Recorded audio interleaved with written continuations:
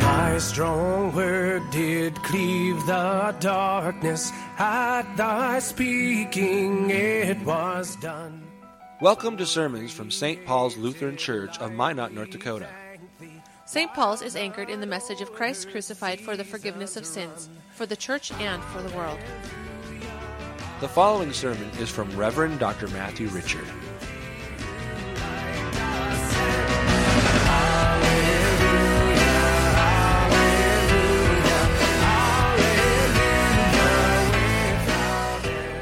Holy Gospel is from St. Matthew, the 21st chapter. Now when they drew near to Jerusalem and came to Bethphage, to the Mount of Olives, then Jesus sent 2 disciples, saying to them, Go into the village in front of you, and immediately you will find a donkey tied on a colt with her. Untie them and bring them to me. If anyone says anything to you, you shall say, The Lord needs them, and he will send them at once.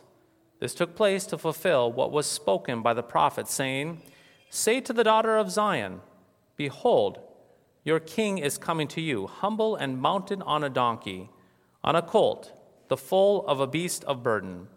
The disciples went and did as Jesus had directed them. They brought the donkey and the colt and put on them their cloaks, and he sat on them. Most of the crowd spread their cloaks on the road, and others cut branches from the trees and spread them on the road.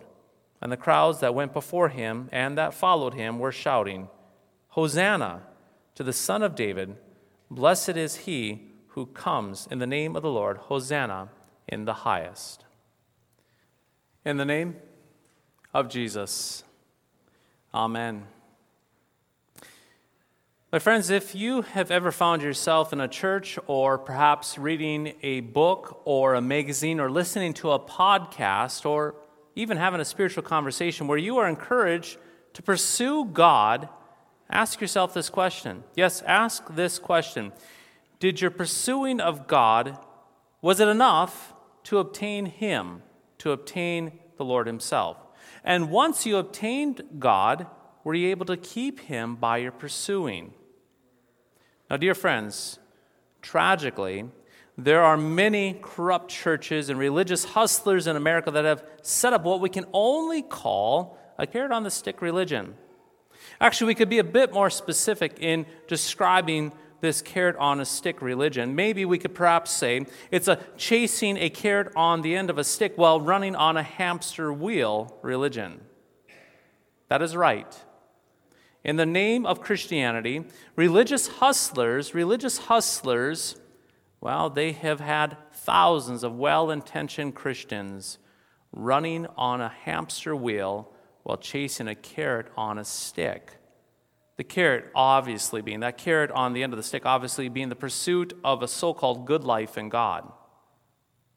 Now, we must keep in mind that these average Christians that attend these churches, these hamster wheel churches, the Christians that follow this kind of theology, well, it's rather obvious what's going on, at least for us looking on the outside in. Oblivious they might be. You see, they listen to the preacher man, they see the carrot on the end of the stick, and they know that they need to be spiritually busy to obtain that carrot. So they get busy running. They get busy pursuing, and they get busy chasing the good life with God. To make things worse, though, these well-intentioned Christians, they look at everyone else in these churches, and they see them being extremely active in their pursuit of God. And so they say to themselves, this church is on fire. Look at all the religious zeal and energy in the church. People are really serious about their faith. They are really pursuing God Himself. However, there's a catch. There's always a catch. What they do not realize is that the religious hustler, the pastor, has all the members of the church running on a hamster wheel while chasing the carrot on the stick. The church, the pastor, and the members have the appearance of being very, very spiritual indeed, as they all pursue God, but really are not accomplishing much of anything at all, except for making a lot of noise and a lot of commotion. Tragically, what people do not realize is that the religious hustlers always keep God at a distance from poor and naive and well-intentioned Christians. Keep in mind that a close God would ruin the whole system. It would destroy the whole system indeed. It would destroy the incentive of pursuing God. A close God to the individual, to the Christian, or a God that perhaps would come to the Christian, would perhaps get them off the hamster wheel. Indeed, it would destroy the whole religious system. Tragically, in these kinds of churches, these corrupt religious systems, God must always be kept at a distance. He must be that carrot on the end of the stick. So they must pursue him. So the church members must always be encouraged to pursue God on the hamster wheel. That is how the church stays in business. That is how the leaders maintain their authority. Put Christians on the hamster wheel and dangle that carrot on the end of the stick in front of them, and that church can keep these Christians coming back more and more each and every week, chasing, always pursuing, and never finding, never obtaining. All the religious leaders, all that they have to do is move the carrot stick a little bit closer each and every week to give the perception that they're getting closer to that carrot on the end of the stick. And if they want to give up, if these Christians find themselves wanting to give up, all the religious hustler needs to do is to shake that carrot on the end of the stick and encourage them with more law. Yes, to encourage those parishioners with more law. Run harder, reach higher, dig deeper, pray harder, commit more, dig deeper. And soon you will enjoy the joys of God himself. Not only is this kind of theology crooked, heretical, and manipulative, but also it is the exact opposite, my friends, the exact opposite of what we hear in our readings from this morning. As we heard in our readings from the Old Testament, we're to behold what the prophet Zechariah states. The prophet Zechariah, he states this. He says, "Behold, see, your king is coming to you, righteous and having salvation is he." Now, did you hear that? The king is coming to you. Dear friends, you must realize that Christianity is not about your climbing. It is not about your pursuing. It is not about your huffing and puffing to obtain a somehow distant God. You see, God is neither distant nor missing nor running away from you, as if you need to keep up with him. Consider our gospel reading from today as well, that gospel reading from the Gospel of Matthew. What is Christ doing in the gospel reading? My friends, he is entering Jerusalem. He's traveling towards the cross. Yes, towards the cross. And later in the week, we will hear this week, this Holy Week, what does Christ do? Well, Christ, he takes the cross. He goes to that cross. He takes the cross and he carries it all the way up to Mount Calvary to bleed and to die for you and in your place. In other words, in the reading from the Gospel of Matthew, we do not see all the people in Jerusalem somehow gathering together in some sort of great mission and pursuit of Jesus off in some far distant land in some major expedition. People were not busy gathering up all the crosses in Jerusalem, then leaving Jerusalem to bring the cross upon Jesus himself. It was quite the opposite. It was quite the opposite indeed. Jesus was on his own pursuit of the cross as he rode into Jerusalem that Palm Sunday long ago. Think of it this way.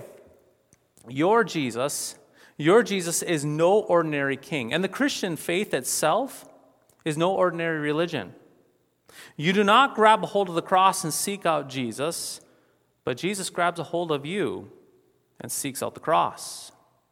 You do not find Jesus, but he finds you. You do not bleed for Jesus, but Jesus bleeds for you. You do not ascend to Jesus, but Jesus descends to you. Furthermore, mark this, the gospel, it comes from Christ, not from you. Your faith comes from Christ, not from you. Your works come from Christ, not from you. You get the picture. Perhaps one of the most powerful stories that I've ever heard on this very subject indeed is from a pastor who was teaching confirmation long ago. The pastor, he put a drawing on the old chalkboard, if you recall those old chalkboards. He put a drawing on the chalkboard. He drew a line on that chalkboard, and he wrote the word God right here, and he drew a little stick man representing mankind himself, showing that mankind and God were on that same level, on that same path. And then the pastor took that old eraser and erased the very center and created a big, huge chasm, and he wrote the word sin, demonstrating how, because of the sin of Adam and Eve, there's a chasm between us and God, that how sin itself separates us from God himself. Then the pastor asked what God did to remedy this chasm, this great chasm between God himself and mankind. And the kids obviously said, well, he sent Jesus, and the cross became a bridge between God and man. The pastor, he smiled and he snapped his fingers and he pointed at those kids. He said, right on, kids, right on. And then the pastor proceeded to take and draw a cross in that great chasm. Then the pastor, after drawing that cross in the great chasm, that cross that was essentially a bridge between God and man, the pastor then said, what happens next, kids? Several of the students' hands bolted up, and they begin to respond. After God gives us this cross, well, it is a bridge and we just walk across. We walk across indeed. The pastor is about to erase the chalkboard and move on. However, one of the girls, she was actually in a wheelchair with some physical and minor mental handicaps. She raised her hand and she said, Pastor, you are wrong. Pastor, you are wrong. We don't walk across. Oh, no, we don't. For Jesus comes across and he picks us up and he carries us home. He carries us home. The pastor in the story said that he encountered one of the greatest theologians that he had ever encountered in his entire life indeed. A 13-year-old mentally and physically handicapped girl. We do not cross the bridge on our own, but Jesus himself picks us up and he carries us home. He carries us home indeed. Blessed baptized saints, anytime you find yourself drifting into religious thought that has you seeking but never finding, chasing but never catching, climbing but never reaching, you have permission to simply stop. You have permission to get off the wheel and drop the carrot stick. You do not pursue Christ. He pursues you. And if you have friends that are trapped in this wretched and horrible religious scheme, you can tell them as well to get off the carrot stick, to get off the hamster wheel, to drop the carrot stick, all of it together, to kick it to the side of the curb. If their church has them chasing carrots on a hamster wheel, especially during Holy Week, well, they're not a Christian church, but a pagan church, and perhaps have a religious hustler as a pastor. Hear this loud and clear. The story of Palm Sunday and Holy Week are not about you and me pursuing the cross. It is not about you and me forgiving sins on our own accord, bleeding and dying and rising, but rather it is about Christ who pursues the cross, Christ who forgives, Christ who bleeds, Christ who dies and rises for you and for me. This is the whole nature of the Christian faith, indeed. The whole nature of the Christian faith. Christ rode towards the cross, and he rides towards you today, not upon a donkey, but in, with, and under the bread and the wine to do what you cannot do, to forgive you of your sins. Yes, right here and right now, Christ is pursuing each and every one of you. He's reaching out to you. He gives you his word in the absolution. He pours his assurance into your ears through the preached word. He lays his body and his blood upon your tongue, and he grants you faith. He gives you assurance. He gives you hope. He does this for you because he is not distant. Christ is not missing, but is your ever-present help right now and right here. Baptized saints, get off the wheel. Drop the stick. Escape the wretched theology of religious hustlers. Christ pursued the cross that Palm Sunday long ago, and he pursues you today and every day as well. He is like that good shepherd who seeks out the lost sheep. He's like that woman who seeks out the lost coin. He's like that father who runs out to the prodigal. Yes, runs to the prodigal. He is the Lord who rides to Jerusalem to pursue the atonement of our sins and the resurrection of life. He does this all as gift for you. In the name of Jesus, amen. Thy strong word bespeaks us righteous, bright with thine own holiness. Thank you for listening to today's podcast sermon.